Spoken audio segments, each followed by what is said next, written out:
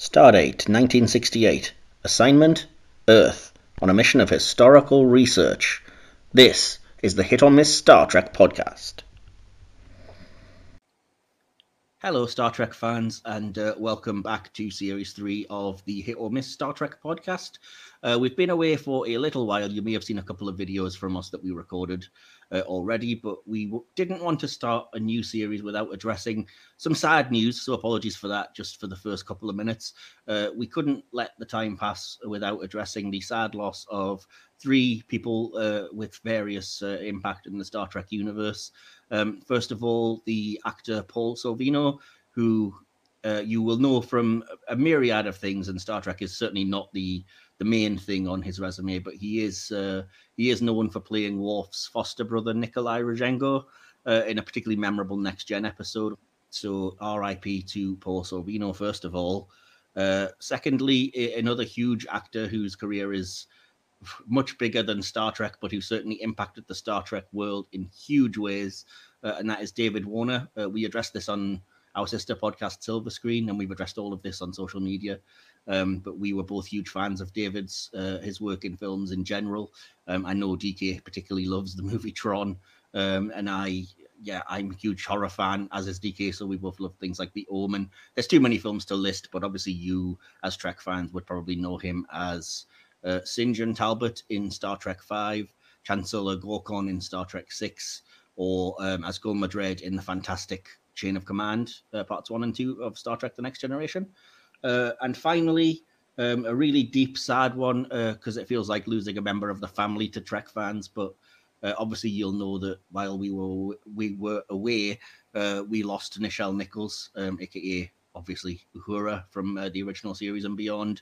It was a huge loss, and part of the reason we haven't addressed it is that we were both, I think, a bit fresh and a bit emotional about it. So we couldn't not really talk about the impact that she had in the Star Trek universe and address that. And it is going to be a humongous loss. Obviously, it's not just Star Trek. It's how important she was to the progression of the representation of Black people on TV and in media can't be overstated. And I work for NASA. Yeah, exactly. Absolutely. So, DK, did you have any particularly special memories of those three people? My father is a big gangster movie fan, so obviously I know Paul Sorvino from his work on Goodfellas and the like. David Warner, I can't put into words how much that guy meant to me.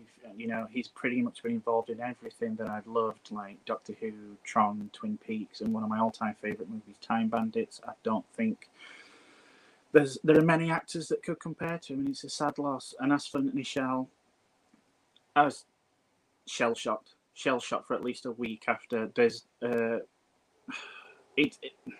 It's hard to put into words, and obviously there will be some people that say, well, these people are a celebrity, you don't know them personally, they're not family, but to us, they are family, they were family, and especially someone as inspirational as Nichelle, it's just a sad loss. The world is a much darker place for their loss, and it's just absolutely...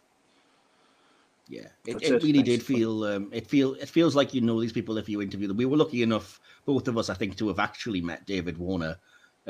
So that was quite an experience. We're glad to have said that we've done. Not so lucky with the others, but obviously in the case of Nichelle, we've seen countless interviews with her, and she always seemed like a fantastic subject to be interviewed and to chat about Star Trek. Was always open about it, and if you do get a chance, do check out any interview you can find, particularly anything where she talks about how she almost quit Star Trek and she was persuaded not to by none other than Martin Luther King. If you can find that interview, it's a heck of a story. So, if you get a chance, watch the movie Woman in Motion. It's a brilliantly shot film, and it's especially now extremely moving. So. We won't bog down the rest of the podcast with sadness, so we'll hopefully pick things up when we cut to the episode proper. But we couldn't not address those three people, and R.I.P. Paul, David, and Nichelle.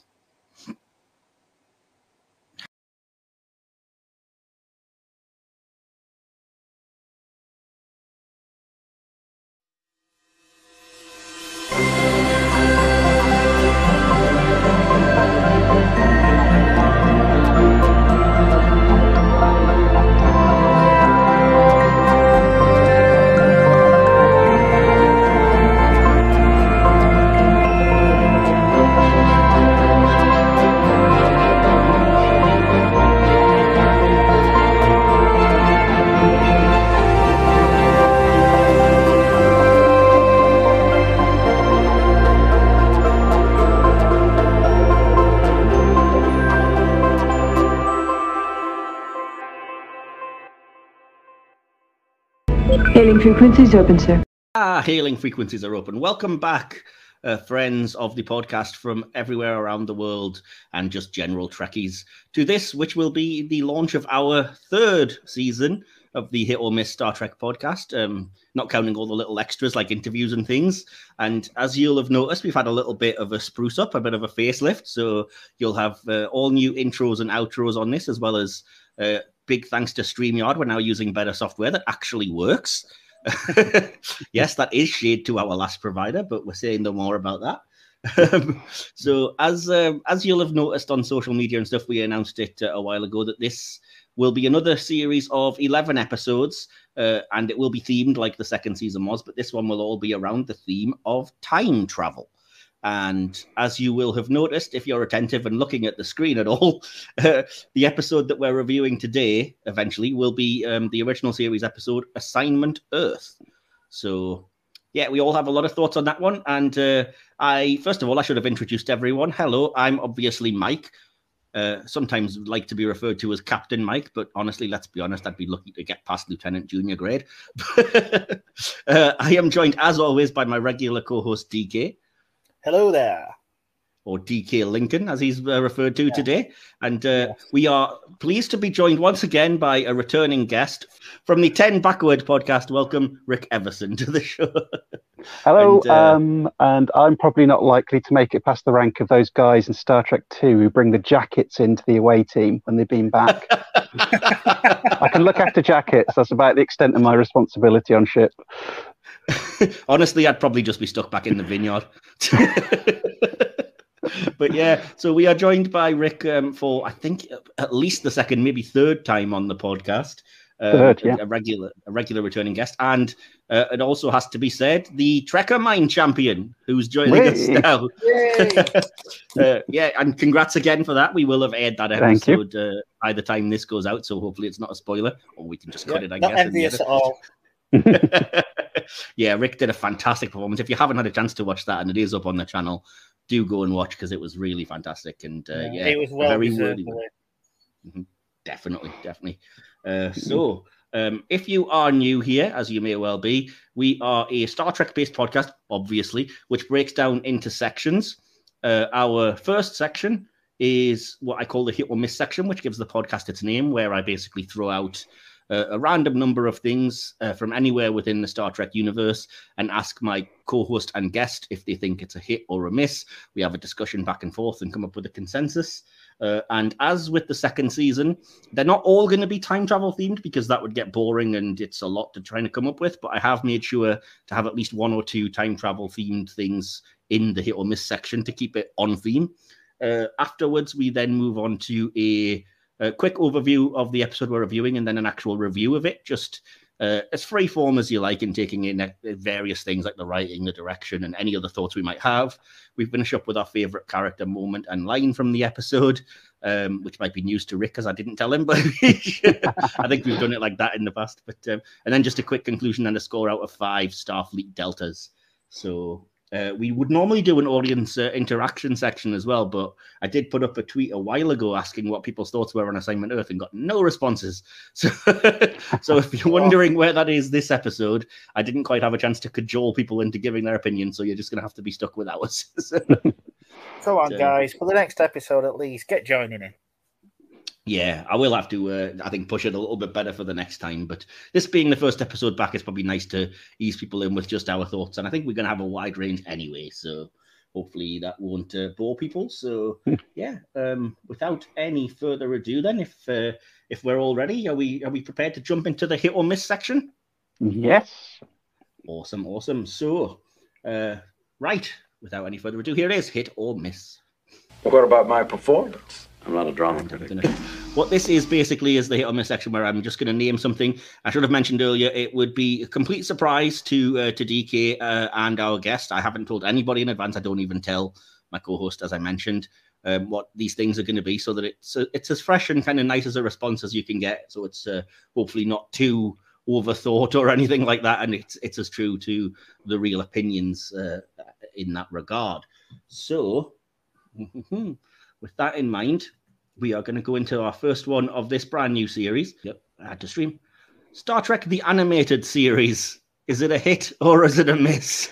And since you're the guest, Rick, we'll go to you first. Oh, the animated series. So I'm going to say hit because it is a lot of fun. I mean, it's not always maybe intentionally the fun that it ends up being, but I mean, there's some. The obvious thing to say is and the name suddenly escapes me, but the episode where Spock has to travel back in time and interact with his younger self. Yesteryear, thank you. Yeah, we're reviewing that later in the season. I mean, that's an incredible episode. Yeah, I put that one on. I put that one up in the greats of any Star Trek series. Then you get the less good ones. I don't know what you mean. I think things like Spock turning into a whale or the gigantic clone of Spock are just perfectly flat. Lucy, I quite like the gigantic clone of Spock, and I really enjoyed the Lower Decks reference to it with the skeletal one was amazing. I mean, the one where they start using magical powers after meeting the devil and everything. Oh yeah, that one's a bit iffy. Yeah, that is very out there. But then again, I mean, to be fair, the original series has probably about as many kind of iffy episodes in there as well. Yeah. Yeah, so I mean, for me, it's a hit because it's always entertaining. That's fair enough. Awesome. Well, we can always come back for a little bit more information later. But DK, what about you? Animated series, hit or miss? It's going to be a hit. Again, like Rick says, it's great fun, even when it doesn't intend to be. I watched it for the first time just a couple of years ago, actually, and highly enjoyed it. And as much as it pains me that we didn't have Chekhov, we did have RX and Mares. So I love it. And it was kind of nice that, as you know, throwing him a bone, that Walter Koenig was able to write an episode in the series as well. Because I'd have felt bad if it was just like shoving him out completely. Yeah. So yeah, but no, I'm going to be really boring for the audience then, because I also think the animated series is a hit. I remember the first time I watched it, I was very young and very much. It was around the time that Gene Roddenberry, I think, had declared it non-canon, and I was very much like, harumph! I don't like these magic space force fields and this holodeck and stuff because they don't make sense. But now I'm just at an age where I don't really care about such things. You kind of have to take a bit more of a blasé attitude, and the recent series kind of have, for rightly or wrongly anyway. But yeah, I love, as you mentioned, I love the things they introduced. So I love RX and MRES, who debuted and only really appeared in the animated series. And there are some great stories for me. Obviously, Yesteryear is the key one. That I think that's almost single-handedly, I think, preventing animated series from being considered non-canon because it's so good. Because naturally it's DC Fontana writing Spock, so of course it's good. But I mean, the fact that it's continued the original series, and like you said, even the things that aren't good, I think we can kind of laugh at with affection as Star Trek fans. You know, we're well aware there's an awful lot of like pink and fuchsia, but that's what happens when you have an animator who's colorblind, supposedly. So. Yeah, that's fair enough. And I like the fact that it didn't shy away from hard to touch subjects. Yeah. Like what? Like I'm not sure if you saw it on the center seat. We're talking about the Orions or whatever it was with the suicide pact. Yeah, it was one of the ones I think that's the most memorable. But then again, there's also like I think just good old-fashioned Star Trek-y type adventures, which are things that you couldn't necessarily do. Like, we'll have talked about it again by this point because we're going to have interviewed the writer of the episode, which will be a surprise to Rick. But I love the counterclock incident because it just seems like a good old Star Trek romp type adventure, but you can't really imagine these special effects even in the 70s would have held up to make that in live action, you know.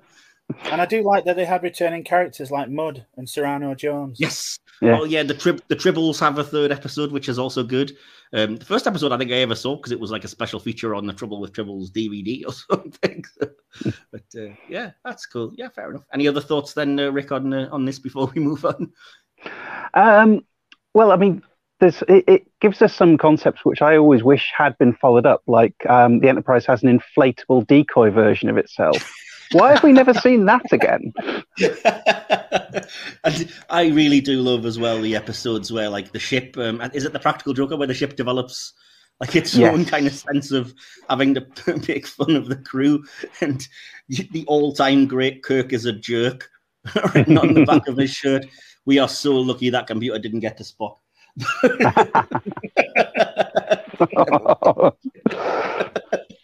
So yeah. Oh, awesome. Fair enough. I think as I say, when it's good, it's great. When it's not, it's always fun. So I think we can probably, the three of us, declare it a hit.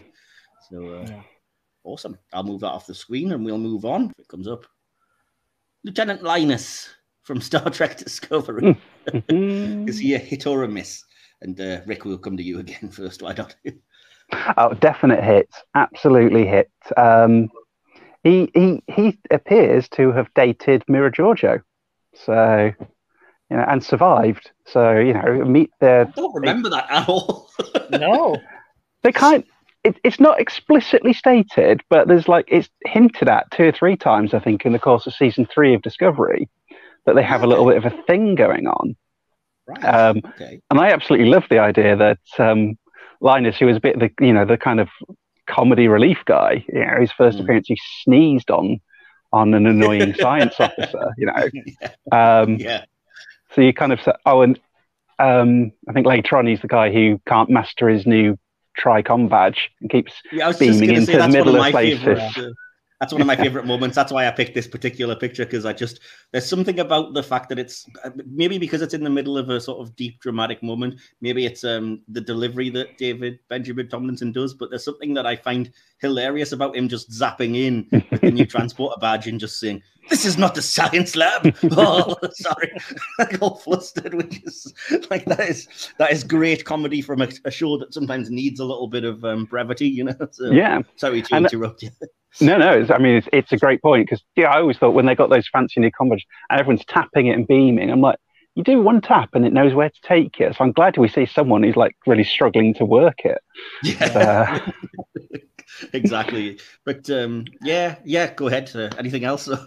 Well, generally, the design looks awesome. I think he's just really, it is played very well. I just really enjoy him. He's got quite nice mannerisms in the way he carries himself and acts. So, as you say, he's quite comedic in a show that does sort of have a lot of heavy drama. So he's a good relief for that. Yeah, definitely. Okay, cool. So that's one hit. DK, what about you? What do you think of Linus? It's going to have to be another hit. Awesome. I think it's a really great character. I'd love to see more of him. Not in a Mira Giorgio kind of way, but yeah. The brevity helps his character. It does drop a nice smile in the middle of too much drama from time to time. But yeah, I'd love to spend a little more time with him during an episode. Yeah. A kind of lower decks type episode exploring some of the Discovery crew is long overdue, and Linus would definitely be one of those. For sure. I think I've kind of shown my hand already, but yes, I agree with the both of you once again that Linus is a hit because, as I say, I think he's played really well. There's something nice about having a species like the Saurians that we haven't seen that much of. They were in the background in the motion picture and stuff, but they really, I like the way the Discovery writers kind of play with how alien it is. And but instead of making it like a weird thing or whatever, they play it for the right kind of respectful laughs. I remember the episode when I can't remember why there's a little kid on the ship, but Burnham is looking after a little kid, and she's like, "Oh, let me introduce you to a friend of mine, and I'll let you peel his face because he happens to be molting or something." So, all right, fair enough. That's kind of cool. Whether or not Linus is quite into that or not is a different question. But I like the kind of idea, and like you said, this whole sneezing on the kind of pompous security guy and things like that. And I think we all like a little underdog and stuff as well. And there's something nice about just seeing, like I said, a character on Discovery in particular who doesn't really seem to have any baggage or anything and just likes being in Starfleet and being around. So nice. Awesome. Time ship Aeon. Is it a hit or a miss? And Rick, we'll go to you first. The Aeon.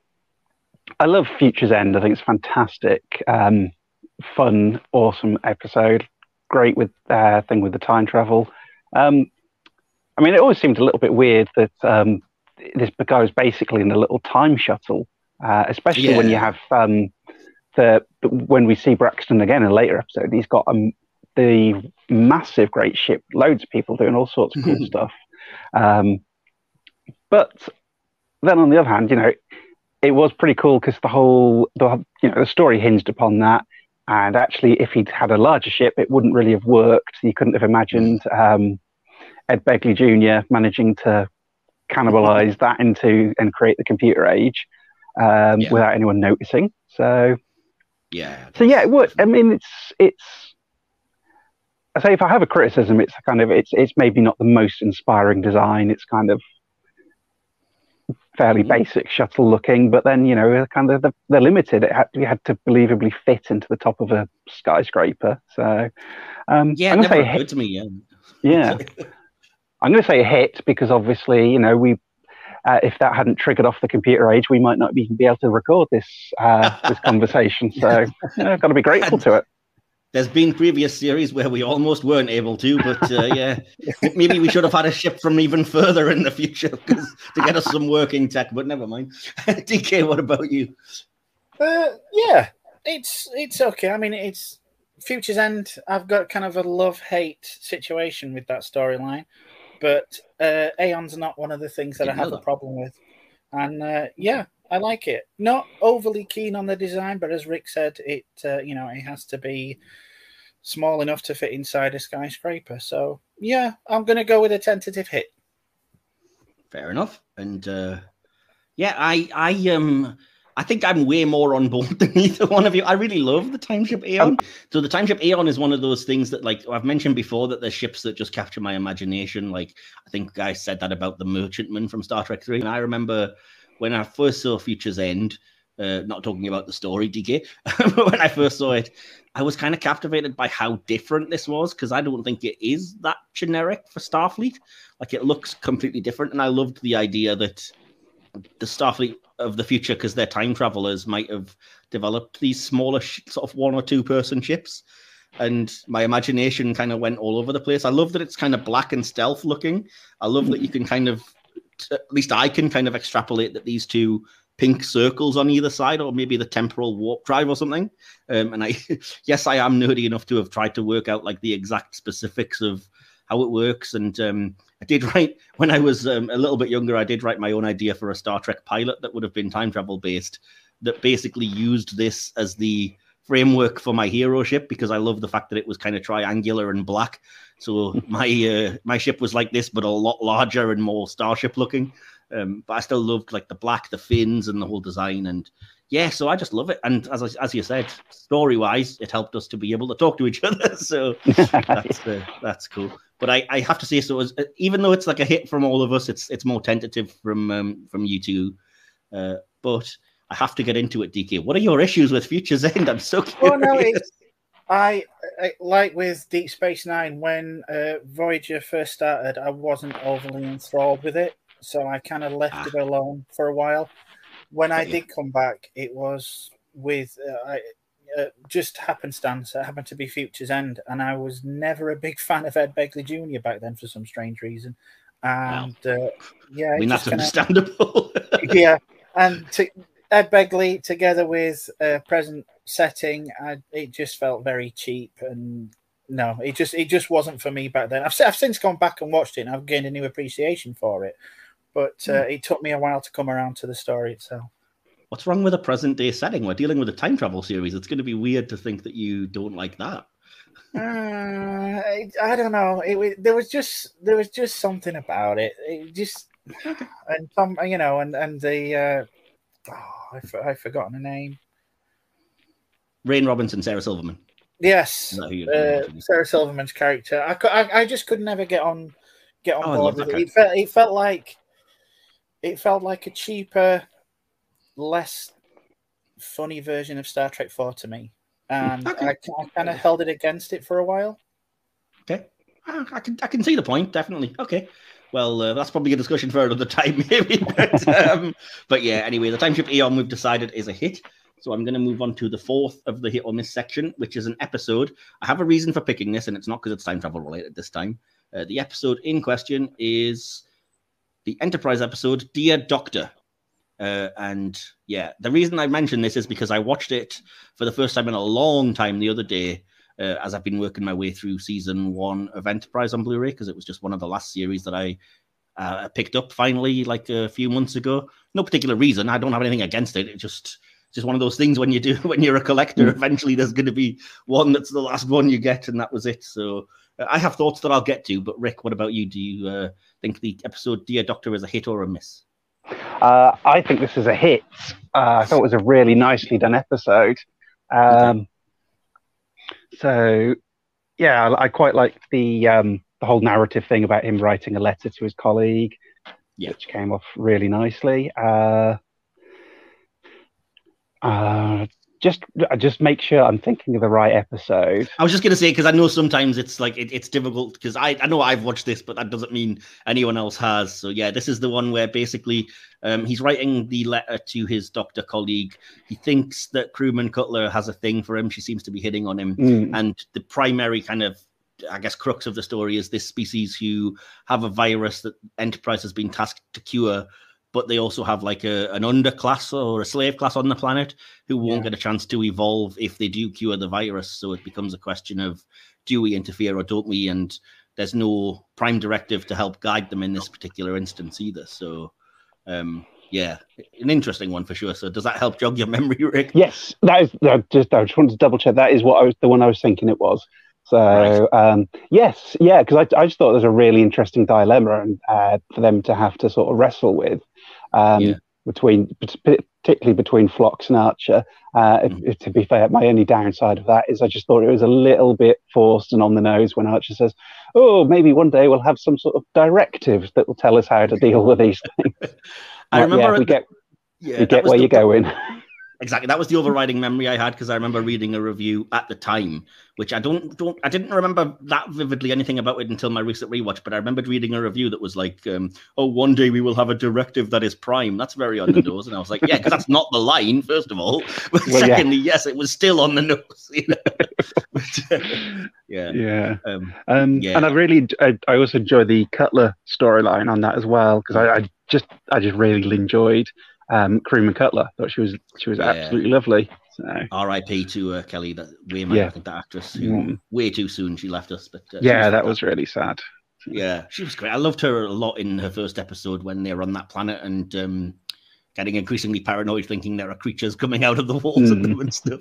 I love that one. But anyway, DK, what about you, Dear Doctor? I've hopefully jogged your memory if you haven't seen it recently. Yeah, I really enjoyed this one. Narratively, it's a nice little sidestep. Takes something and twists it, and I really enjoyed it. Obviously, it lays the groundwork for the prime directive, even like Rick says, if it's a bit too on the nose towards the end. But an interesting dilemma, which I don't think we'd seen in Trek for a little while, and puts two of the crew members kind of at odds with each other. And really enjoyed it. And as you both mentioned, crewman Cutler, she was fantastic. I would have loved to have seen more of her in the season, but in the series, but unfortunately, it wasn't to be. Yeah. Sad, very, very well. I'm gonna be the first one to introduce some negativity this series then, because I'm gonna have to call this episode a miss, which is why I kind of put it in to discuss this kind of central thing. There's a couple of reasons why.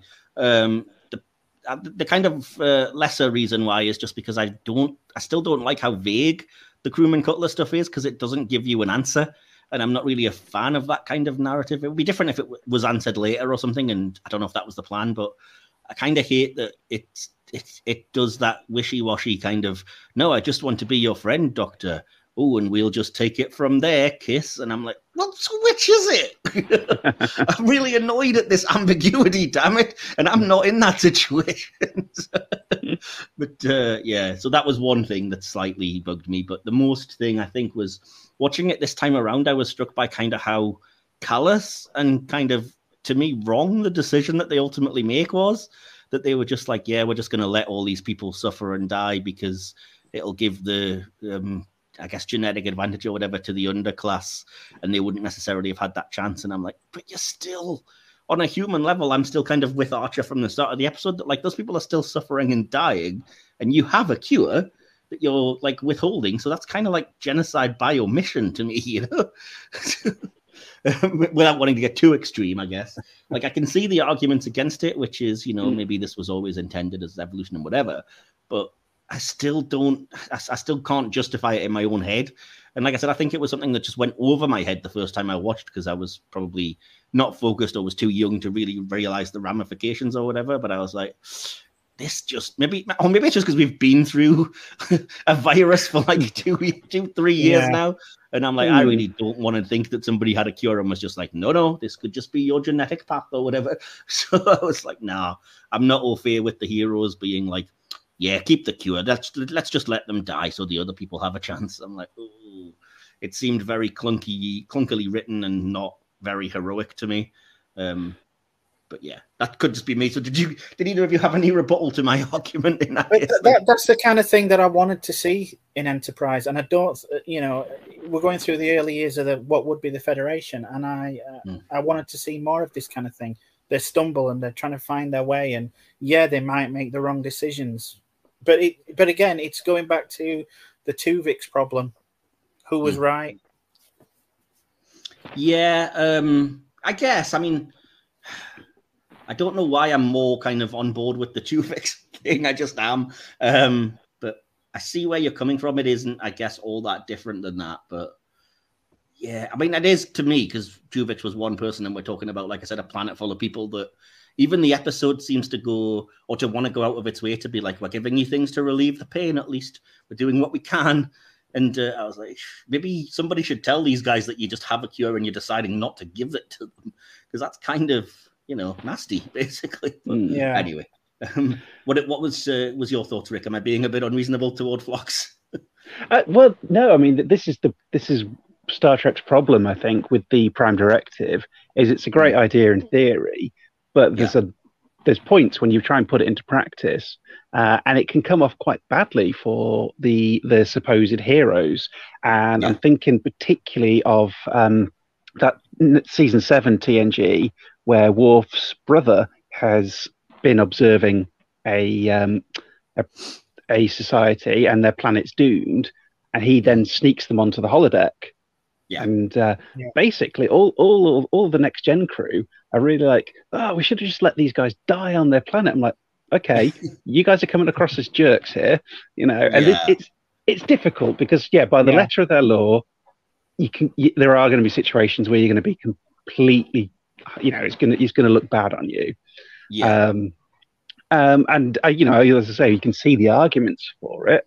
So it's a bit of a tricky one. I mean, I keep thinking of like how Kelpian society is turned upside down, and they give that's a 2-species planet, and suddenly, you know, we're in that case, say Pike's decision to trigger the whole Kelpian races Baha'i, and it's kind of the opposite way. That in that case, he's going on a different decision. So it's like it's going to be a tricky one. So I completely see where you're coming from on that one, Mike. While I do love the episode, it is one of those cases where they can look completely awful for advocating, you know, letting a species die out and it's being genocide. Yeah, and maybe part of that is the writing, because I think if they'd made it a little bit clearer that there was some kind of greater threat to the underclass, I guess. Not that I'm saying that, you know, the fact that they were kept under 2 or whatever isn't bad enough, but if they'd said something like, it was a choice between letting one species die or the other, and in that situation, you know, it's the trolley problem. It's just like, well, the best thing we can do is just not interfere, and then we're not responsible either way. But as far as I could tell, there wasn't that many kind of ill effects for the underclass of the people, and they could easily have, you know, done more politically or socially to get them to a more equal footing without having to just kill all of one species off. But again, that's just my own issue. But I will say that as much as I think the episode is a miss, I do appreciate that at least it gets you talking, which I think some of the best stuff does. So at least it gets us thinking about these things, which I guess I have to commend it for that, despite myself a bit hypocritically. But yeah, fair enough.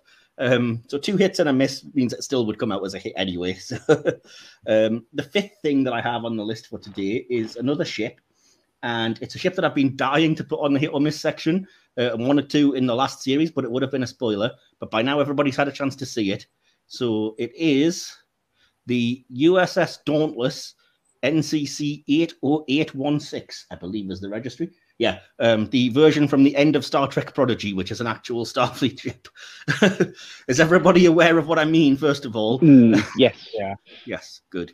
I know we don't see much of it, but I just wanted some sort of quick opinions. And Rick, we'll start with you on that one. Okay, so in the episode where that appears at the end of Prodigy, that was a big moment. It was a bit like, whoa. For me, that was a bigger moment because it was real Janeway. It was interesting to see that she was on the Dauntless, because obviously you're familiar with the Dauntless as you see it, the booby trap ship from Hope and Fear in Voyager. Yeah. But of course, it makes sense so you're guessing, so if the Protostar is experimenting with the Protostar drive, they're obviously still trying to get quantum slipstream working, and they've essentially recreated the Dauntless to do that. That is my assumption on how we're working that. Yeah, it's definitely some kind of I guess FTL, faster than light drive, that they're kind of working with, because they specifically say it's designed to try to find the Protostar and find Chakotay. So it's definitely some kind of testbed. But I'm just not a massive fan of that particular design, really. Okay. I'm afraid. It's just, I like the idea of the quantum slipstream. That's great. I liked Janeway reappeared. I'm veering non-canon. A lot of the follow-on novels had quantum slipstream being tested and developed and utilized on another class of ship, which I much rather would have seen. I don't know that. Which one is we that? see Esri Dax is captain of the USS Aventine. Okay, and I'm very attached to that class of ship. So I agree with you. But yeah, beautiful design. It is. They look amazing. You don't. The what's on the screen is its own thing. Absolutely. So it shouldn't always be beholden to the books. They did use the book Titan design over in Lower Decks, so it would have been an awesome touch to have seen the Aventine rather than reusing the Dauntless design, which, as I say, I've just not a design that particularly jumps out for me. So I'm gonna say miss. Okay, fair enough. And DK, you've kind of started to give us your thoughts, but what about you? What did you think? I liked it when it appeared in Hope and Fear. Okay. I wasn't that impressed with how it looked at the end of Prodigy. Have they changed the design at all? Significantly in a couple of places, definitely. Yeah, but, I'm not very keen on the design on the new. I mean, we've only really seen it in passing. I presume we're going to see a lot more of it in the next season. Yeah, and I will be honest, the picture that's on screen now is the only kind of angle of the full ship that you get, and it's, as far as I can tell, it's just an ugly angle, unfortunately. Exactly. But yeah, it's not very endearing to me as it stands. I mean, next season, when it comes out of warp, it could look the bee's knees, but as it stands from the imagery that we've seen so far, I'm not a big fan of it. Like Rick, give me the Aventine any day of the week. Yeah, fair enough. That makes sense.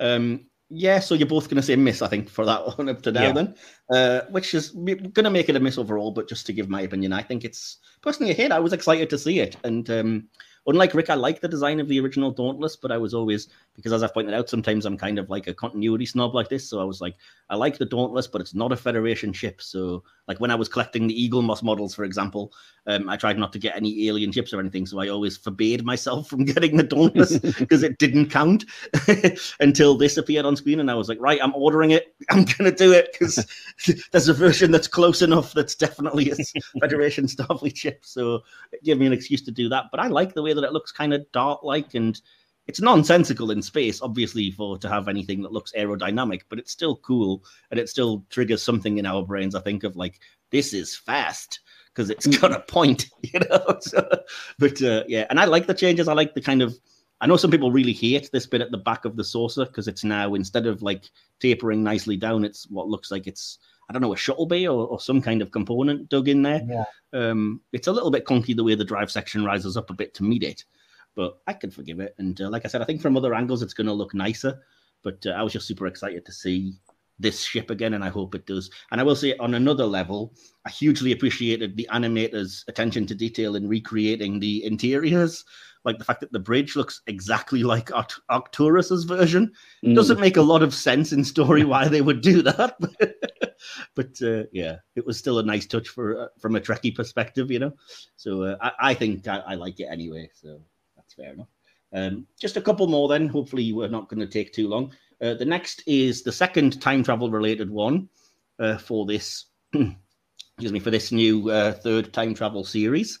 It's an episode that's time travel based. And it is going to be Deep Space Nine episode, Time's Orphan. And again, if you need a quick reminder, it's a pretty easy one to sum up. Molly O'Brien falls through a time portal and comes back. Instead of being a kid, she's 18 years old. And the O'Briens have to decide how to deal with this. DK, maybe we'll come to you first. Okay, this is an odd one for me. I don't quite know where to place this. I'm gonna go with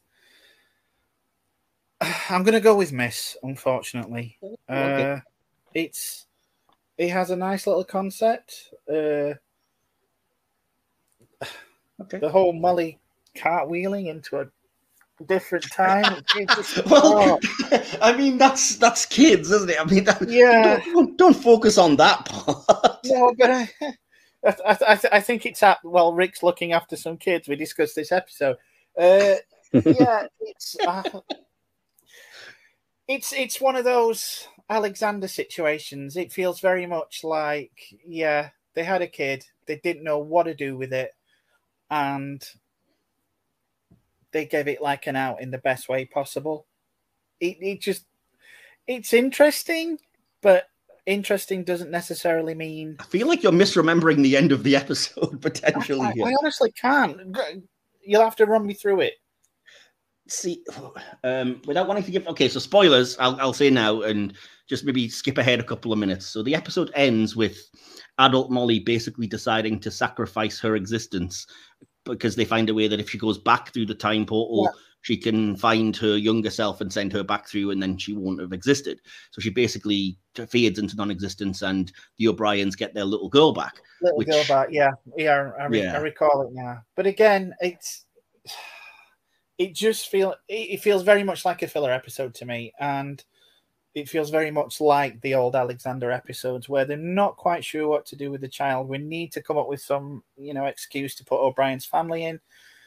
It's okay. But when you put it alongside something like The Visitor, it doesn't hold a candle to it.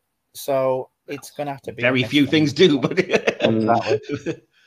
Doesn't hold a ghost candle with a Scottish sex ghost in it. But, anyway, that's a different story, literally. Rick, you're back with us. What do you think of the episode Time's Orphan? Okay. I think it's in the wrong place in Deep Space Nine. It would have been maybe it might have been better in the first or second season. Right. Yeah. I'm honest.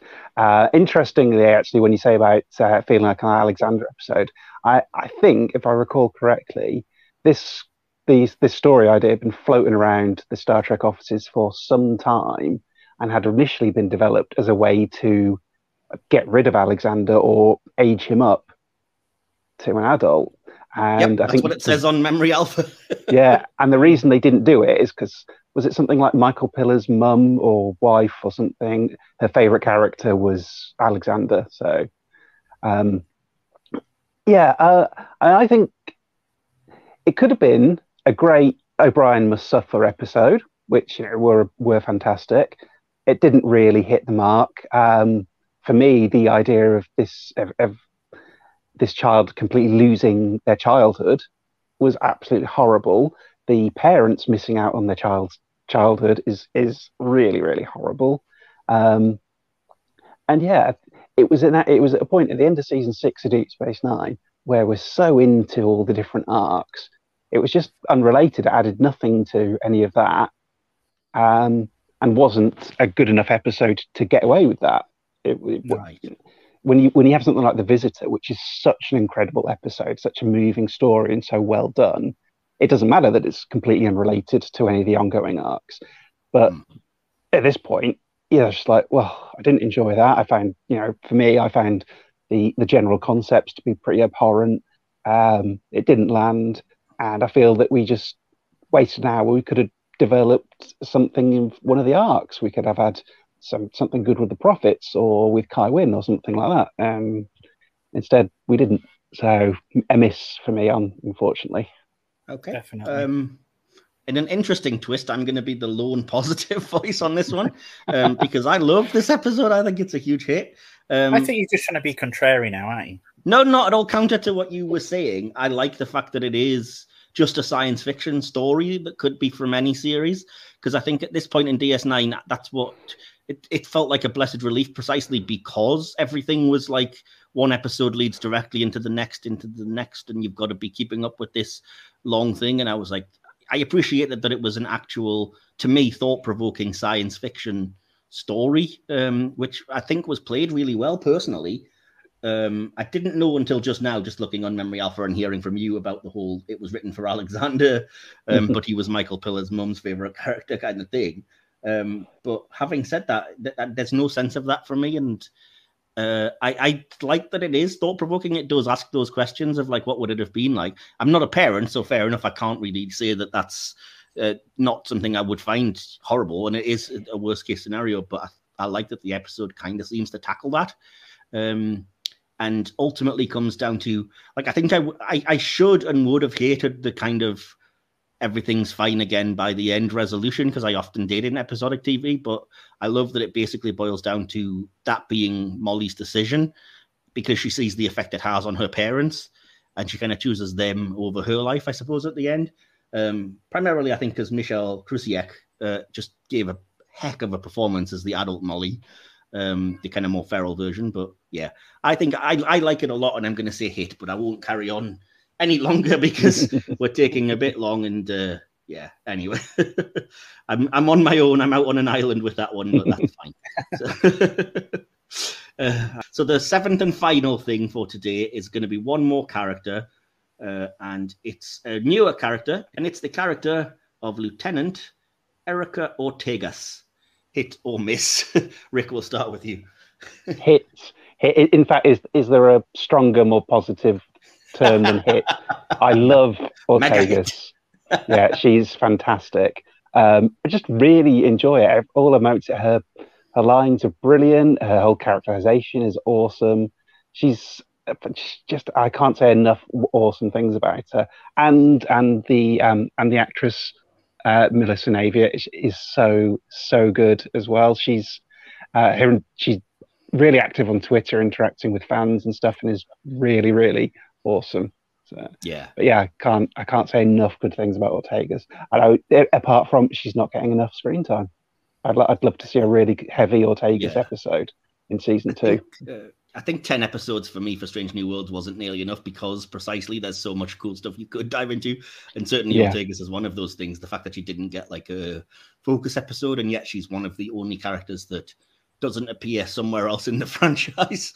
But yeah. So DK, what about you? I already know the answer because from talking to you, but what the heck? We may as well get it on record. Hit plus. She's just fantastic. Every time she's on screen, she makes me smile. Her lines are fantastic, but it doesn't demean her capability. She's one of the best people on that bridge, and I just love her to bits. And as Rick says, Melissa Navia, she's very active on Twitter. She's always, responsive to fans. She's retweeted me once, so I had a bit of a squee moment when she did that. I just think she's a wonderful person, and you know yourself. I'm constantly trying to get her on here. But yeah, this might have secretly been a ploy to be able to tag her in a post about like, was it a hit? Is she a hit or a miss? You have 3 huge fans here, Melissa. Would you like to go and talk to, but see, and now imagine you just sat there in a leather chair stroking a white cat. That's how cool the comes across. She is my favourite character from Strange New Worlds, without a doubt. Wow, that's big, considering how many Trek central characters there are. Sorry, that's huge. Awesome. No, she's a massive hit. Of course she is. The actress is great, obviously, very good at interacting. She's dealing with grief at the moment and seems to be doing it in a way that's really profound and really kind of admirable and inspirational in a weird way. But that's, that's divorced from the character. The character I just love because I always kind of love characters that are just like, I'm flying a starship. This is fun, which I think is 90% of the pilots in this franchise.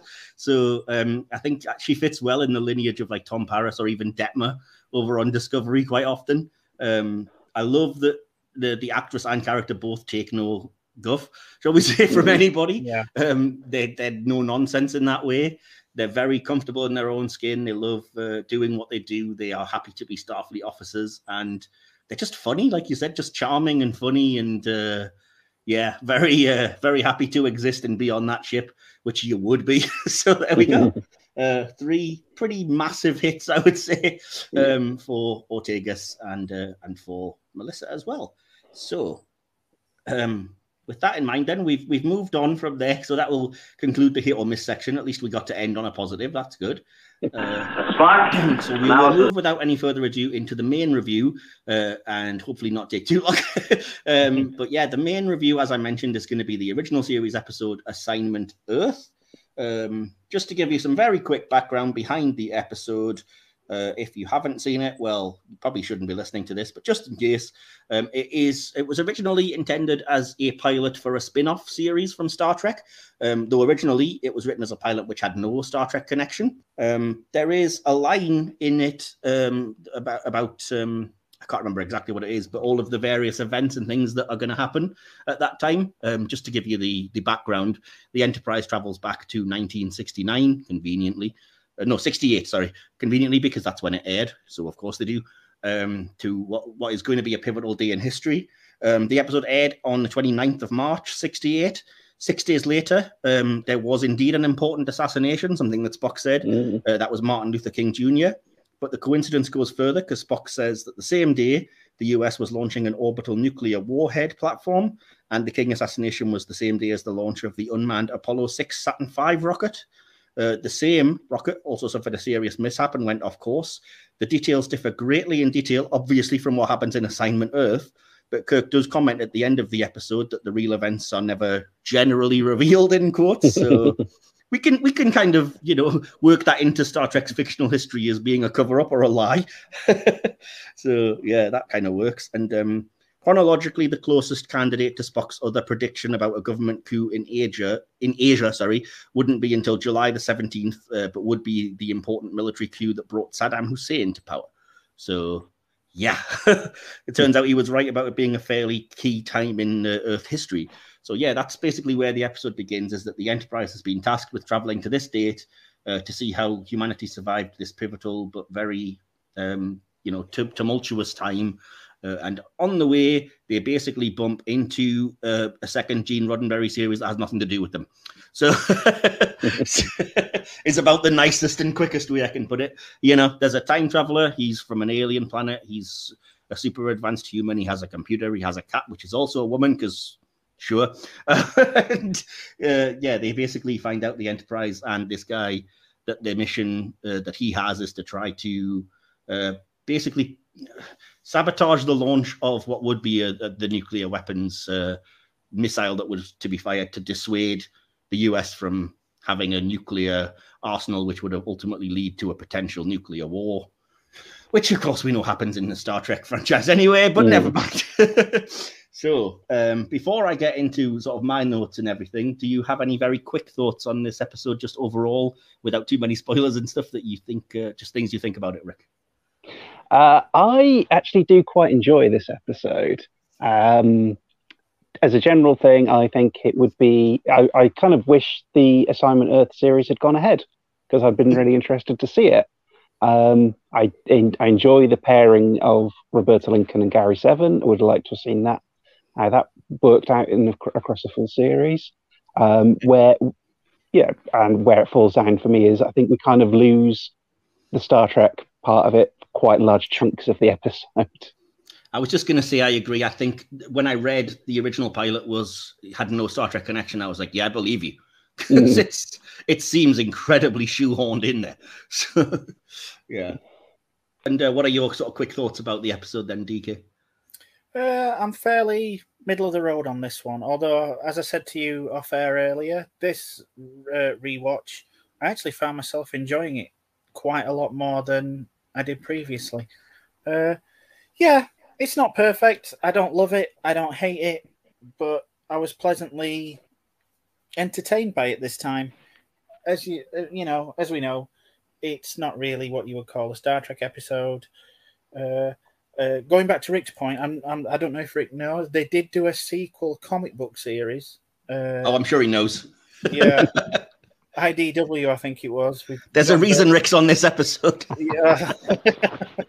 But, yeah, it's a passable episode. It's entertaining and it gives you a decent hour's TV, regardless of its flaws. And yeah, that's all I have to say on that.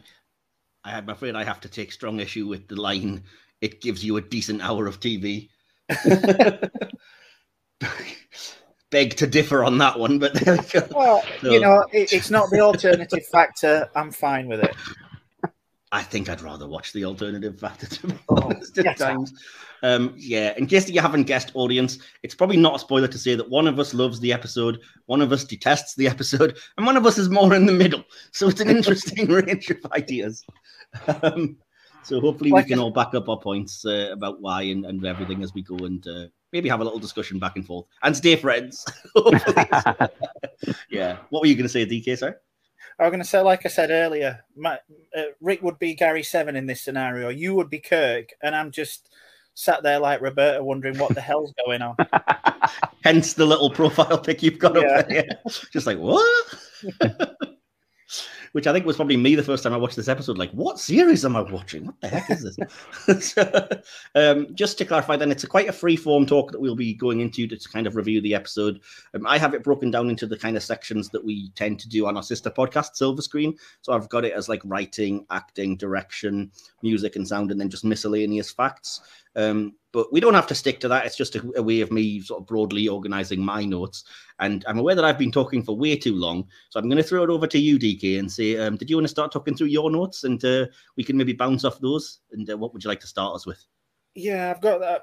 I've originally got the stats. It's 1968, how they made it through the Troubles. And I was just thinking, oh boy, have you got a long way to go with regards to Trouble. Yeah, why did you go to 68? 2021 is where you should have went. It's just... problems could fill an entire data bank. I mean, my God, you've got some serious crap coming your way. I've then got one. There's one heck of a powerful transporter beam there. I that's one reason well enough to hate this episode. That might well be where J.J. Abrams got that stupid idea from. Yeah, and it's also, we've popped back in time to check this, like it's popping to Tesco's. That was my other note. I said that, I hate that time travel is so blasé that they were given a mission to do it off screen. Yeah. It was just, and so the episode just opens with, Yeah. And then you go to Star Trek 4 and McCoy's going, if we don't get the calculations right, we're fried and all that kind of stuff. And you think, why are you getting so stressed? You did it in Assignment Earth as if it were nothing. Just routine, just a routine. And it always bugs me that, like, for example, I know that it's a gag and whatever else, but when they make the joke in Trials and Tribulations about, like, Kirk's a menace, so many violations, I was like, a lot of them being Starfleet's fault. They sent him. It's not like he went of his own accord. Then we meet Gary Seven. The dude's got his own sonic screwdriver, so obviously... I was just going to say that was my note as well. He has exactly got a sonic screwdriver. He's very strong, but he's got fantastic technology. Yet, strangely enough, it's very modern in the fact that he doesn't always get on with the technology that he owns. We know that. The computer obviously looks very familiar, as in the one from the Ultimate Computer, the Daystrom Institute. So now, my brain by this point is trying to figure out in its own headcanon as to why they've got the same kind of computer. It's a lot more sarcastic, I'll tell you that. Yes, and I don't want to get too far ahead with my notes. The last one I've got for this section is Terry Garr's Roberta Lincoln, always awesome, and I love Spock's hat. basically. I see. I don't love Spock's hat. I think it makes him look like he's in an indie band in the mid-90s. That's probably why I love it. Looks like he should be singing with Ocean Colour Scene or something. But... So, Rick, did you have any notes on specifically like the writing or the overall kind of ideas of the episode, maybe? So yeah, okay. So if I'll get my critical hat on, and I'm going to say, yeah, there is definite flaws with the writing, and it kind of speaks to the point I already raised, is that there's a lot of an Assignment Earth script here, and they've kind of shoehorned Star Trek in to give it this kind of backdoor pilot boost. The whole, oh yeah, Starfleet told us to go back in time and check this year out because we're just wondering how people got through it. That is a very low effort way to get Star Trek into the story, isn't it? It's also a really weird way to start the episode because you're already starting off on a like, what? So like, I certainly wouldn't necessarily have started it with Captain's log. We're orbiting Earth. It's 1968. What? When did that happen? So anyway, yeah, you almost feel like, hang on, is this a two-part? Have I missed part one? Yeah, sort of thing. yeah, exactly. So, I mean, yeah, there's other bits. You can start nitpicking. It's like, well, how does a transporter beam have to stop at the Enterprise? You know, transporters go through solid walls all the time. So, but ultimately, yeah, if you just sit back and go with it, once you get into the main story, it is good fun. And like I say, I would love to have seen an Assignment Earth story. But yeah, as a Star Trek episode, you feel that you're severely lacking the Star Trek bits. I mean, I kind of always think it'd be interesting if Assignment Earth as a series had gone ahead.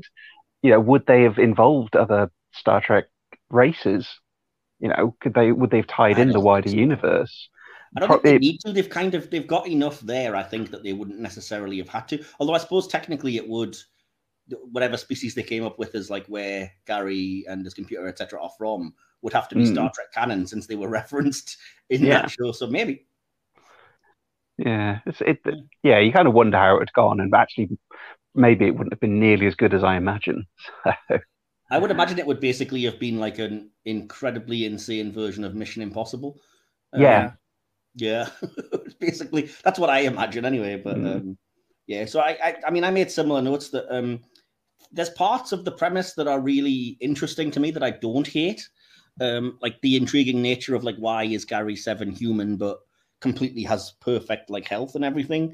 What are these aliens that kidnapped humans and then sent them back? That's a really interesting, very outlandish concept that just seems to be virtually throwaway. Descendants of humans taken from Earth 6,000 years ago is again another line that was thrown away that I was like, let's explore that a bit. Like that's huge. And engineering them for this mission, and then just even cool stuff like this. You know, I am a sci-fi nerd and a nerd for this kind of thing, so I appreciate like the voice-controlled typewriter and stuff, which, yeah, fair enough, it's nothing to us, but in 1968, of course it would have been a bizarre, outlandish concept, you know, but anyway, so having said that, like all of this idea about the alien transporter room and the descendants of Earth taken away and everything, part of the reason that I wanted to review this, apart from being time travel and knowing that Rick was a fan, was to kind of retroactively look at it after having seen Star Trek Picard, spoiler alert, which feeds into it. And the more information this episode gave me, the less it makes sense with that Picard revelation. So again, I'm kind of like, oof, that's not this episode's fault, don't get me wrong, but I think part of what made me appreciate it was that I watched the revelations in Picard and was like, oh, that's cool, they've done something with that. But I may have got this tied up incorrectly, because I only watched the episode once in season 2 of Picard, but am I right in thinking that these agents are now tied to the Travelers? Yes. They are. Right. Yeah. They basically hinted that the supposedly unseen aliens that want to remain hidden are the Travelers, and the Travelers are not just random travelers around sort of various non-linear or non-corporeal things. They want to protect the timeline, and they have engineered these agents to do just that and sent them with advanced technology and stuff. And yeah, like I said, it just doesn't make a whole bunch of sense to me. It doesn't quite fit. I appreciate what they were trying to do, and I get it, but I I still don't know. Like at the time, I thought it was cool because like every Star Trek fan, I was like, I understand that reference, Captain America style. But again, like so much of Picard, it just doesn't hold up to scrutiny. Other than I got that, yay, yeah. So, but just we're not reviewing that episode. We're reviewing Assignment Earth. So I will say for that, writing wise, the actual mission of Gary Seven, I think, is very Roddenberry-esque, if that word makes sense. So I know that it's very reminiscent of like the Questa tapes and things that would come.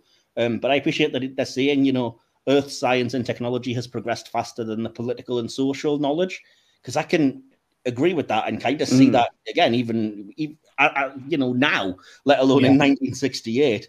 So yeah, to prevent Earth destroying itself before it can become peaceful, disabling this rocket that I touched on, which would have become an orbital weapon platform, counter-moving other countries, and then, as Gary Seven says, the same kind of nonsense that destroyed the planet Omicron 4, so you've got there, it's already been the end of one planet, and you can see that's the way we're going. And as, Roddenberry being a kind of guy who wanted to see the best and kind of, it's weird to say pacifist, but I always think of him as such, even though, yes, I'm well aware he actually was a soldier and did fight for his country and stuff, but I always think of him as very anti-violence and anti-war. Maybe that's just me. I can't really say I knew the man. It's just that's the message I get from the work. Having said that, there is still the appeal to Roberta's patriotism from Gary Seven, which I'm not sure if it's supposed to be sarcastic or genuine, which leaves it a bit muddled. I appreciate the absolute balls of the Enterprise saying, yes, we've looked you up, but we can't tell you anything other than you've got lots of exciting adventures ahead. Yeah. Tune in on this channel. Yeah. Exactly. And just a last couple of writing notes that I've got. I will say there was one thing that made me really chuckle. I don't know if it's the actual writing or perhaps it was Terry Garr's delivery, but when the little green cube just goes beep flash and she goes, same to you. That's my level of really, again, basic humor that I appreciated. So I did laugh. Having said that, it would never fly nowadays, and it's incredibly dodgy that Gary Seven just basically traps Roberta in that room. I was like, ooh, that is not cool, and that just comes across very iffy. So, yeah. But yeah, so the next thing that I have is just any notes that you guys have on the acting. So we may as well jump into those. And DK, you've kind of touched on it. You mentioned Terry Garr was great, and I would agree with that. I think she starts off a little bit too zany and too goofy, which I didn't love, but I think she settles into it a bit more as the episode progresses. And I feel like that's a direction criticism rather than the acting, because I think you get the sense that she was told bigger, make it bigger, whoever was directing. And she did the best she could. So, yeah. When you look at her in other roles, like, Young Frankenstein and later on in Close Encounters, she's a really good actress. And I think she was kind of typecast as this kind of befuddled, confused person at times, and I think it was incredibly unfair to her as an actress. Having said that, she does do befuddled better than anyone. I was just going to say, it won't please you to know that my very first exposure to Terry Garr was as Phoebe's birth mum from Friends. Exactly. You can see why, looking back at Roberta, you can see the evolution as to why some casting director who probably remembers Assignment Earth thought, I've got the perfect person for that role. Yeah, that this is the adult kind of Lisa Kudrow's kooky character or whatever. And yeah, as you said, she's even better at it, I think, now than at this. And partly maybe I put that down to direction, but yeah. But I think both her and Robert Lansing, who, I mean, I'm showing my age here, but I remember him more as Control in The Equalizer. I don't know if either of you guys remember that. Yeah, I think they're both good, and I think they would have carried a series well. It's a shame it didn't go to a series. Because of that, the Enterprise crew is superfluous. But ironically enough, Uhura, Sulu, and Chekhov have just as many lines in this one as a regular episode. So it's very telling. Yeah. I will say just before we move on then, that again, I'm not just wanting to start an argument or anything, but I have to strongly disagree with you on Robert Lansing. I thought he was terrible in the episode. I thought he was exceptionally flat. And you get the sense that, again, he was told underplay it or play it like Spock, play it without any kind of emotion or giving anything away. And to me, it just came off as bored. You see, I like him like that, and he was the same in The Equalizer. He came across very subdued, and I think he plays to that. I mean, you know, I've not really seen him in much else, so you know, no offense, Robert, if you're out there, wherever you are, he could be just a terrible actor, but I think he did quite well. I think he could have carried the series because I like his attitude in this. I'm going to move on to Rick and ask what you think about the main two sort of focuses here, Terry Garr and Robert Lansing as Roberta and Gary Seven. Okay, so when I was watching it the other night, one of the things that struck me about Gary Seven is he's constantly got this furrowed brow. He looks furious all episode. The whole episode, he just looks furious. But I'm gonna go on the side that I really enjoyed his performance. I thought it came across well because, yeah, he is kind of one. He's sort of very single expression. He doesn't over emote. But to me, that struck me as kind of like he's been trained. He's a professional. He's been trained to go in and handle these situations. And if anything, he seems a little bit world weary. It's like, oh, why have I got to go in and clear up this mess? What's happened to these guys who were supposed to do it? Yeah. And now some idiots have time traveled from the future and are just getting in the way. So yeah, I kind of think his performance comes off really well as a guy who's clearly sort of a seasoned professional trained by aliens. So, you know, he's got a very different perspective on the universe because of this.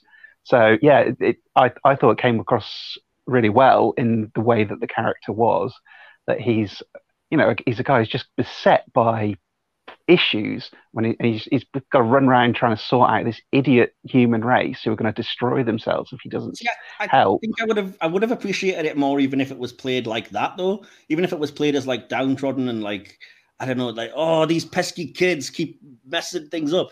I would have appreciated, but the fact that it was so one note and so just, like you said, it was just like he's practically stuck in furrowed brow. But I kind of get that. I kind of get that vibe from him anyway. To me, it doesn't really make sense with all of this. I get that that's probably the juxtaposition to all of this kind of very outlandish, crazy type stuff that would form the rest of the basis. But to me, it seems like it's like watching Men in Black and having Tommy Lee Jones without Will Smith. Like, he needs a Will Smith to be the straight man too. And Roberta can't do that because she doesn't have a clue what's going on. So she's too busy playing the whole, like, what kind of thing.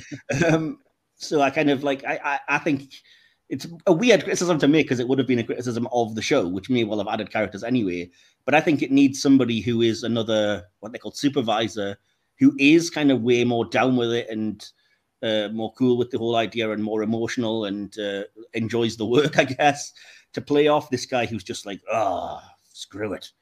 You know, but that's just my thoughts anyway. I will say as well, I was reminded of one quick other writing criticism that I didn't make yet, which is the Enterprise going back and saying that we've been tasked to see how humanity survived this tumultuous 1968, and it's never really explained why they can't just look it up in the history banks. Like, from 300 years in the future, guys, just literally look it up. I mean, if you're gonna do it, then have a line maybe saying there's no history record from this time because of, you know, reasons. I don't know, there was a nuclear interference or that they were lost or whatever. But not explaining it just makes it look like Starfleet are incredibly inept. Like, oh, someone stole that volume of our history encyclopedia, so you better go back and fill us in. You know? Yeah, Spock knows of like 3 distinct historical significant events that he lists for that time, as you've already mentioned.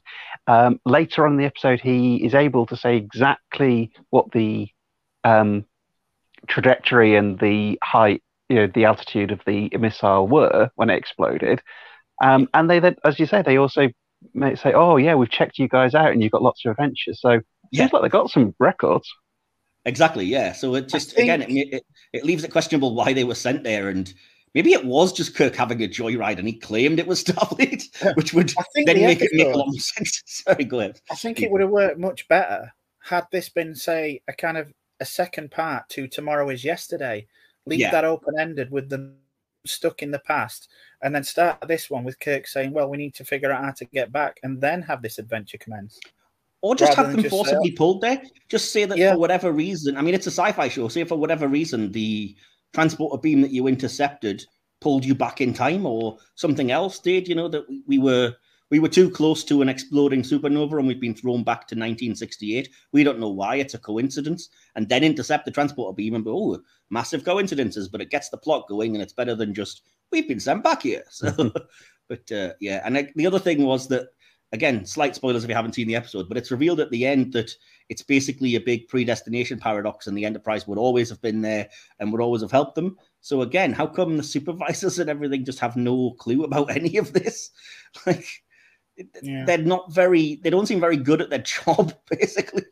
Like, they weren't prepared at all for a ship or whatever that was always intended to be there. It just seems very, what are the limits to these guys' powers? Are they all seeing and all knowing, or do they know absolutely nothing and just hope for the best? And again, maybe the show would have developed that, but who knows? I do like the fact that as advanced as they are, one of them still has trouble unlocking his phone, so to speak. Well, we've all been there as well. What was I going to say? So yeah, we didn't really get anything, I think, about your opinions of the other actors in the whole thing then, DK. They're serviceable, but as I say, they're superfluous. Kirk and Spock, they're there because they're supposed to be there. Scotty spends most of the episode watching TV. Uhura, Chekhov, and Sulu, they have as much to do as a regular episode. You get the pratfall comedy police officers. Oh, it's. Can I just say that was my least favorite part of the episode, because what was the purpose of having the police officers beamed up, seeing everything, then beamed straight back down? It's the lowest kind of, I better quit drinking kind of comedy. I hate it. You know, and when you look back, these poor guys are going to be in therapy for the rest of their life. They're going to be laughed out of the force. But look what happened to that guy in Picard when he was like beamed up by the Vulcans. You've basically just created two of that guy. No one else really needs to be there, and they're only there to justify the backdoor pilot. And I'm just going to leave it at that. They are entertaining sometimes, but you know, they're more furniture, they're more props than anything else. Fair enough. I'm going to give you my thoughts so that we can end on a high when we go to Rick about the acting. But I will say that, I've already said my opinion on Lansing. Not so great. Terry Garr I like a lot, but I think she was directed badly. There's a lot of convenient stuff. This isn't really the acting, it's writing, but there's like Roberta conveniently accidentally beaming at perfect times and almost causing World War III is just a little bit too, like, again, if this had went to series, I really hope they wouldn't just make her the stupid oopsie character, because that's not fair to the actress or anyone watching. I like the fact that she would have learned as it went on. Yeah, well, I do like the fact that they make it a point of saying that even though she's a bit erratic, she has got a high IQ. So I was like, okay, they would and potentially could have developed that. She did get all of the best kind of gags that are either directly from her or about her, because I like it when he's looking her up on the database and they mention like she has a larger star-shaped mole on, and she's like, no, that's enough. But yeah, whoever it is that put her in these outfits, her wardrobe hurts my eyes. I know that it's the 60s, but come on, man. There was no need for that. And what was I going to say? I may as well get this out of the way now since we're talking about Terry Garr, but I wanted to mention this in case anybody was unaware, that the actress has had a very unpleasant time filming Star Trek. It's kind of well documented that she doesn't talk about it. She refuses to talk about it. And all that was known is that she kind of faced a lot of harassment. So I feel like she probably wasn't having the best time in the episode, which means you have to commend the performance all the more. Not that I'm out here judging or anything. We don't know anything about what happened, and I'm not condemning or saying anything other than it's a shame, and I would have liked to know her thoughts on this and the cancelled spin-off, but we may never know. And just to finish the acting thoughts, the last note that I have is more or less exactly the same as DK. The Trek regulars do the Trek regulars thing, and they're just going through the motions, I think. I will give one shout out, though. Kudos to James Doohan for doubling up as Capcom. Yeah. I recognized him straight away. Maybe it's because I've watched that many of the animated series now, but I was like, yep, that's doing that voice. It is. So yeah, definitely. Rick, what are your thoughts on any and all of the acting in the episode? Okay, so yeah, Terry Garr I thought was fantastic. She has awesome comedy chops, particularly. And I think that's, again, when they say about Lansing playing Gary Seven is quite dour and straight, but I think the way the two bounce off each other now would have been fantastic in the ongoing series over time. Would have been an awesome combination. Yeah. So yeah, I mean, we're all sort of pretty much raving about Terry Guy here, and I'm going to absolutely join in. She was really, really good. And well, I mean, I say going on in the series, as you say, she had a bad experience, and she may not have returned had it gone to a full series. Who knows? But the regular cast they're barely in it enough to really comment too much. So, exactly. But yeah, so I kind of my focus is very much on the Assignment Earth guys, and yeah, I really enjoyed the pairing. I also thought the cat was fantastic, hit all its marks, did really nice job. That's weirdly, that leads me perfectly onto one of the first things on my next notes, because I made a couple of notes about the direction, and the first thing that I noticed in the episode is it's a very weird choice when Gary Seven beams in that the director focuses on the cat. Like, I get that it has a big secret that'll be revealed at the end, but the first time around when you're watching it, or when you watch it back now, and it's like, we're back in time, we've intercepted a transporter beam, credits, Assignment Earth, here's a cat. I'm like, what is this? But anyway, you were saying, sorry, Rick. Well, you've just triggered a fan theory in my head now. Gary Seven is in fact just a puppet, and the cat's controlling everything. Isis is really in charge. No, I think Rick's onto something here, because when you look at Talon in Picard, she's on her own. When Terry Guy, when Roberta looks at the cat and sees the woman there, it planted the image in my head is, are they sending someone to watch Gary? Do they not trust him? See, I found it too weird. I hate that moment because it doesn't do anything, and I feel bad for the poor model, I guess, because I don't even know if she is an actress who her entire contribution is just sit there and look sexy for 2.6 seconds. Like, oh, great. I think it's another thing that would have been developed had it gone forward, obviously. But I took it as an obvious thing, the lead into something they were going to follow up if they had gone to a regular series. It's just too weird for me. It's one of those things that the original series did. And that's why I don't look on it as like it would have been developed, because they did it all the time. Like Catsport springs to mind and stuff, where they seemed to think that it was fantastic to be like, look at this all-powerful thing. Oh, it's an animal. And I'm like, yeah. Whatever, I get it. It's weird. It's zany. Go for it. But by that point, I think I was just so tired. But never mind. I will say I appreciated all the kind of spycrafty stuff. Like I said, I got the Mission Impossible with aliens vibe that would have potentially been the show. I'll give you a couple of my notes because I may as well. I like the cliffhanger moment as the rocket launches and Kirk kind of says how helpless he is. That was actually, I think, really well directed and played. Having said that, the director is really fond of his dramatic push-ins with musical crescendo. Like that must have been every 6 minutes. It was dun dun dun push in, and I'm like, yeah, we get it. Let's have another trick, dude. But the kind of whole putting the guards to sleep with nerve pinchers and the cat attacking and stuff. That's where it got too ridiculous for me. I was like, yeah, no, I know it's the 60s. But you've gone too far here, man. This is too far out for me. And just since I only have a couple of notes, I'll give you my music and sound notes.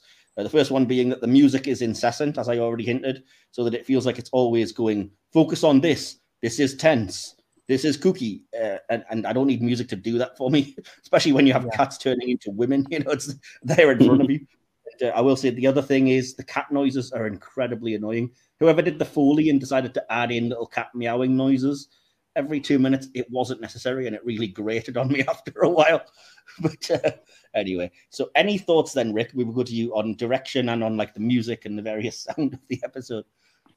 So, I mean, I do see what you're saying about it being quite full on and putting a lot of the dramatic stuff, but then it's supposed to serve as a pilot, so for a new series. So yeah, they're gonna put in all their things. They've got to say this.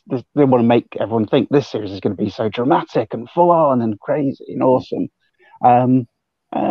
So yeah, I mean, it doesn't bother me. It doesn't jump out as my favorite thing of the episode, but as a general thing, I quite just the episode clips along at a reasonable pace for me, and I think it's just I'm quite, as I say, I mean, obviously I'm clearly the big fan of the episode. While the music doesn't jump out per se, it doesn't bother me. DK, what about you? Any thoughts on directing and sound? I've got nothing really on sound. You've brought attention to the music. That same refrain just used so many times it was practically running to the ground. The time travel aspect, which obviously they went to great pains, successful or not, in Tomorrow Is Yesterday to avoid leaving traces of the timeline. Here, that just seems to have been thrown out of the window for comedy effect. It's a lot of it obviously seemed to be filmed on the Paramount lot. The rest of it seems to have come from the Roger Corman school of stock footage. It's obviously, you know, it was done on the cheap. It does very much what Trek and Twilight Zone did at the time. I mean, it uses present day stuff to great effect to tell a story, but you can have too much, you know, space porn. You can have too much stock footage, and I think Speak for yourself. In some respects. I can't say I minded the whole stock footage thing, because at least it gave it that historical context that I think you needed, and it was more. It gave it some scale instead of what was blatantly, as you said, like we've just created a styrofoam Gary 7 office. We'll build more sets if we get taken to series, kind of thing. So yeah, I appreciated that personally. Yeah. What about you? Did you think the use of stock footage, Rick, was overly done?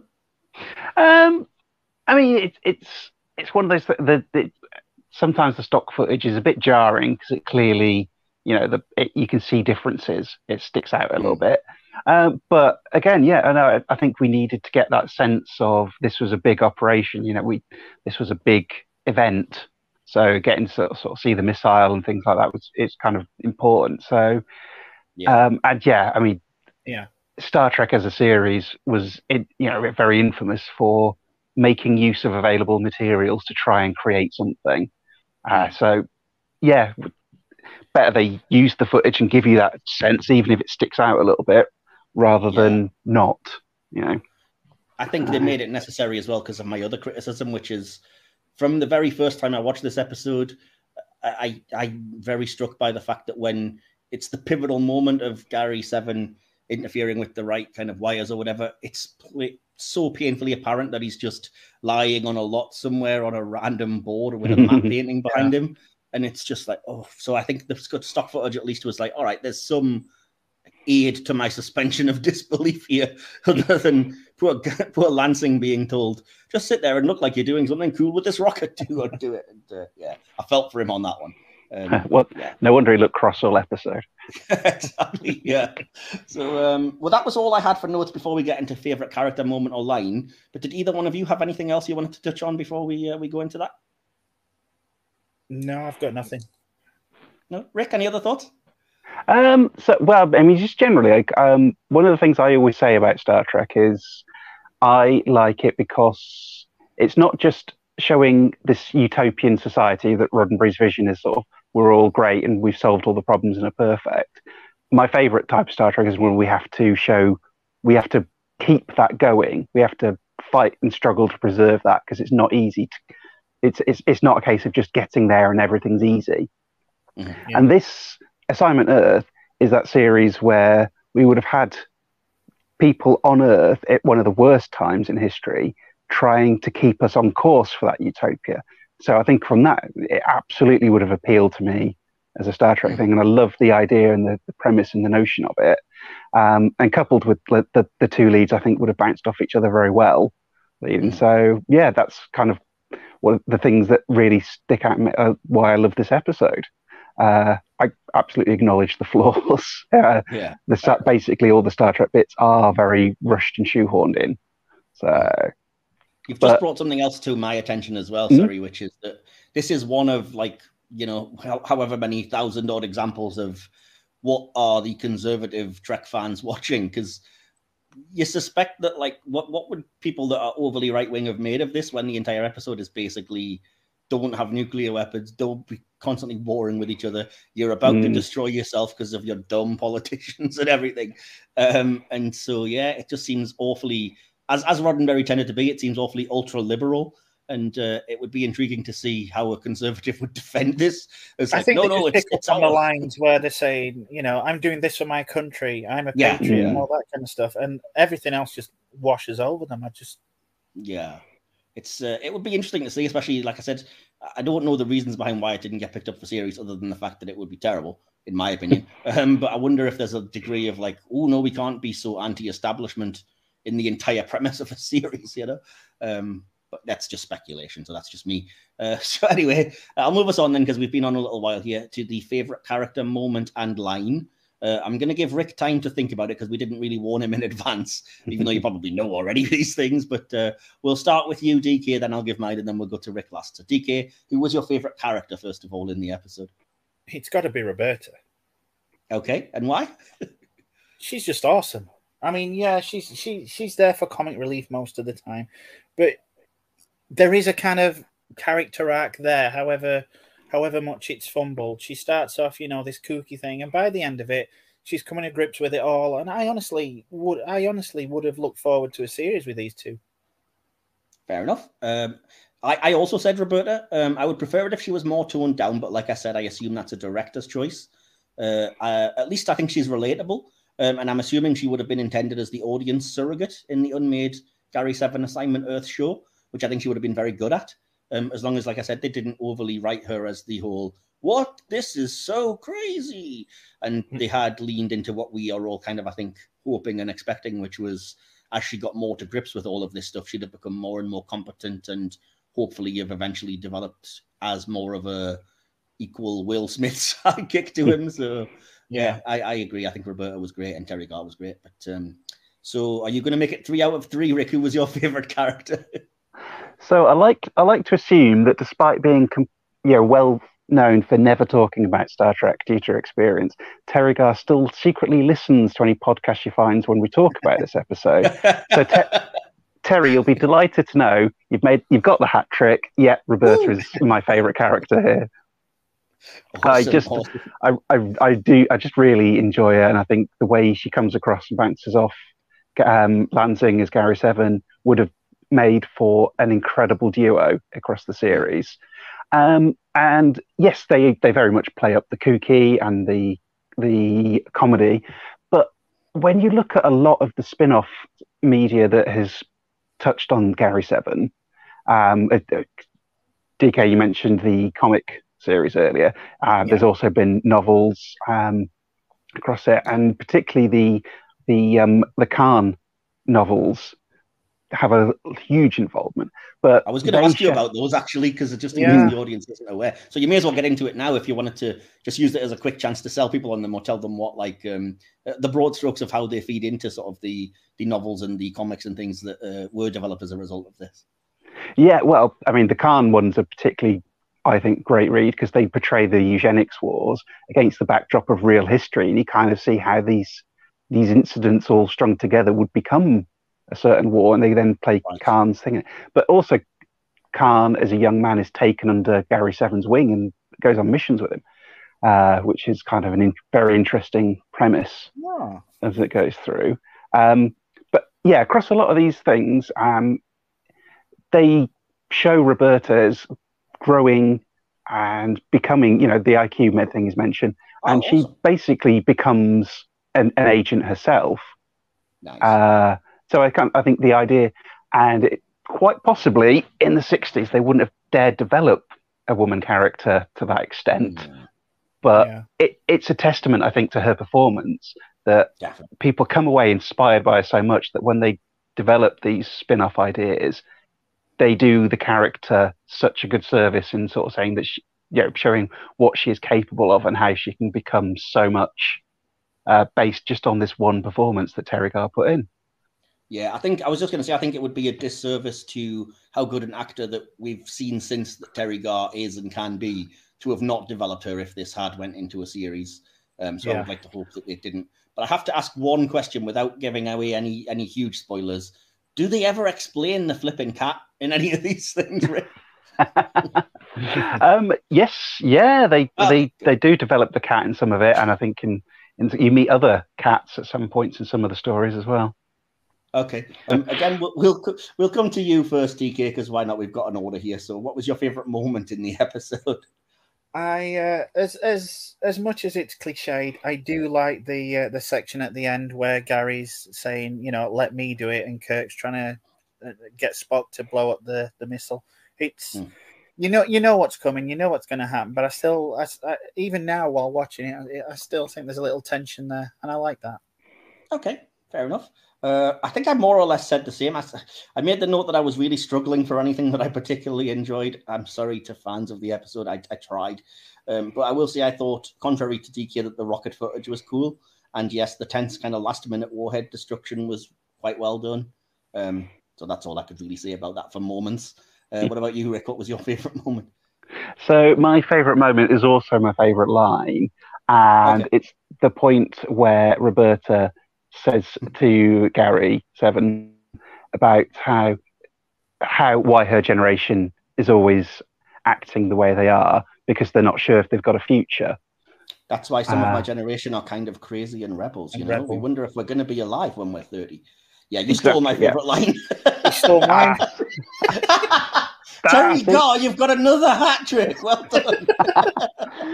Sorry, but that line absolutely speaks to what I was saying about why the series would have appealed to me. I think in what it's striving for, and trying to build a future despite the human race at that point.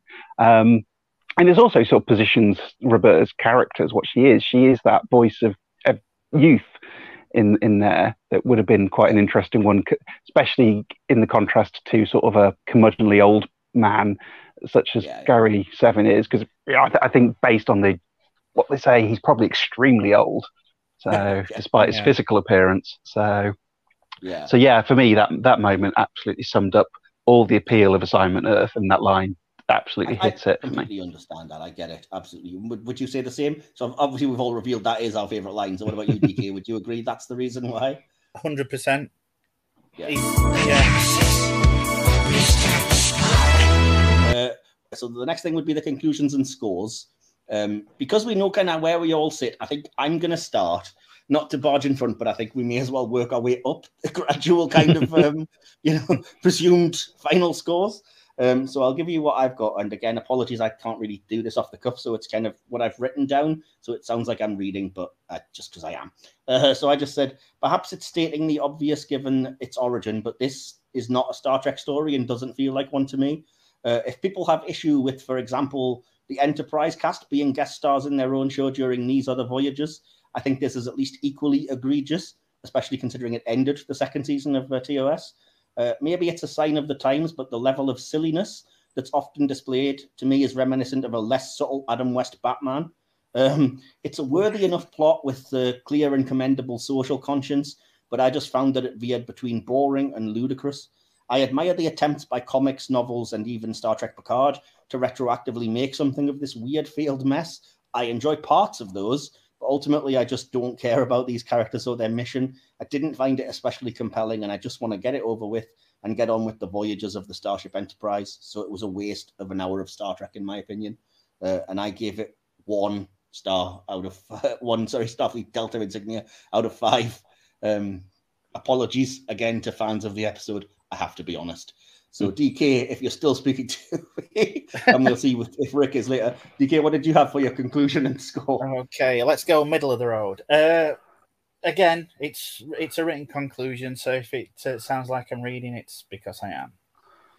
Assignment Earth isn't a Star Trek episode. It's the Assignment Earth pilot with cameos by some of the Star Trek cast.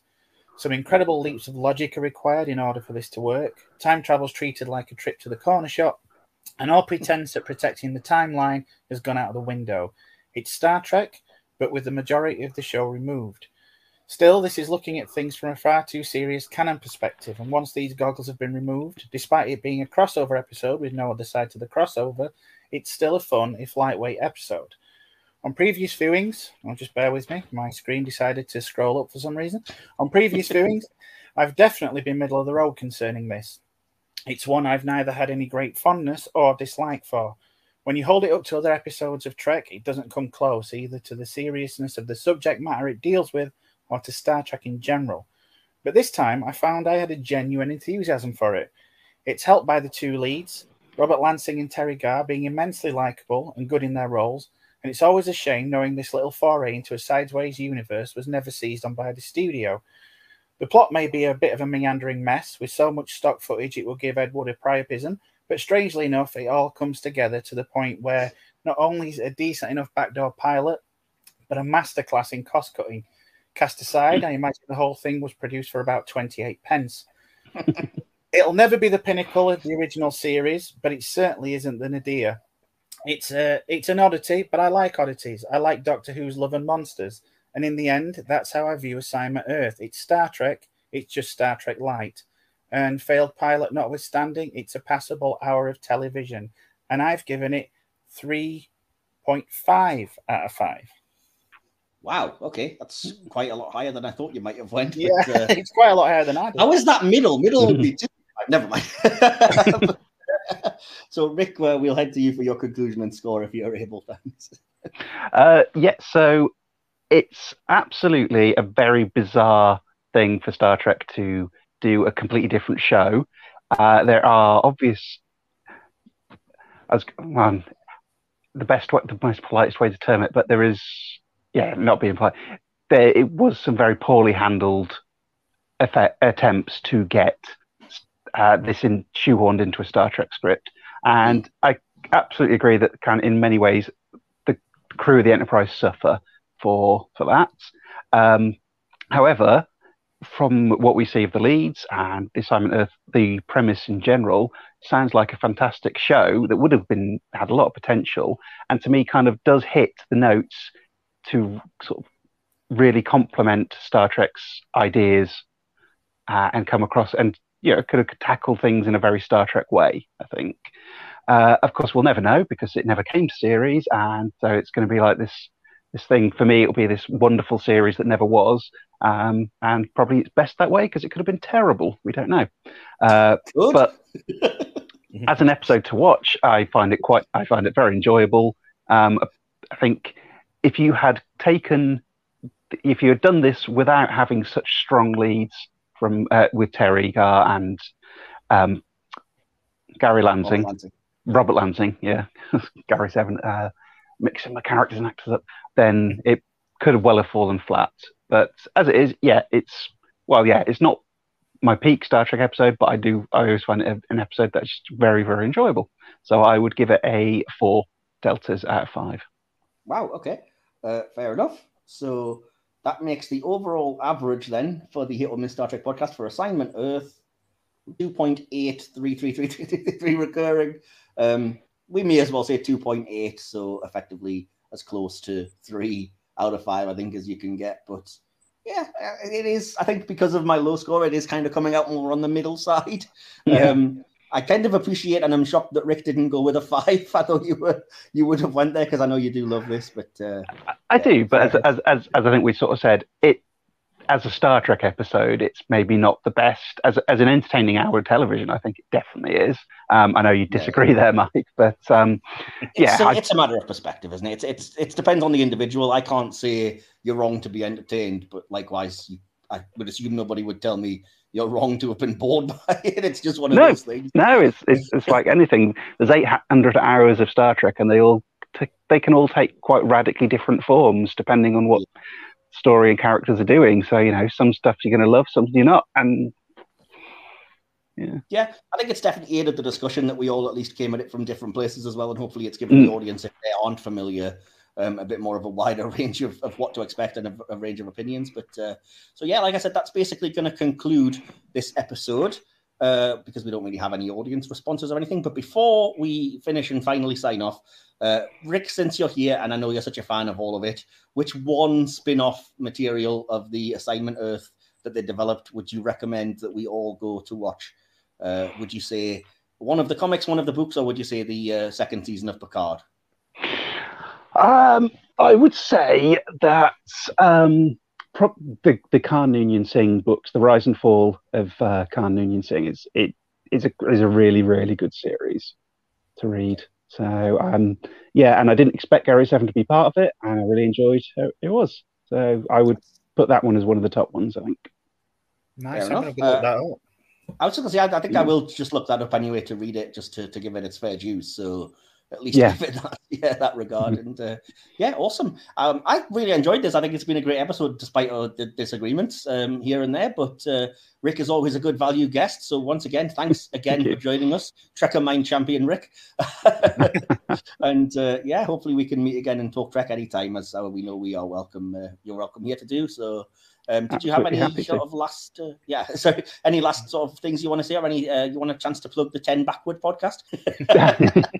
As always, if you liked my talking, I do more of that on 10 Backwards. If you find this on Twitter at 10 Backward, that's 10 backward, or at lowerdexradio.co.uk. And we talk quite a lot about Star Trek in a fairly irreverent fashion. Awesome. I'll put links to all that in the description. And are you okay if I include your Twitter link as well? Oh, yes. Yeah, by all means. Yep. Yeah. And that is Trek Fan Rick, I believe, at Trek Fan Rick. Yes. And you've gone back to Sacred Chalice of Rick as opposed to sheer Ricking hubris. Yes. Nice. Well, thanks again for joining me. Thanks, as always, to my co-host, DK.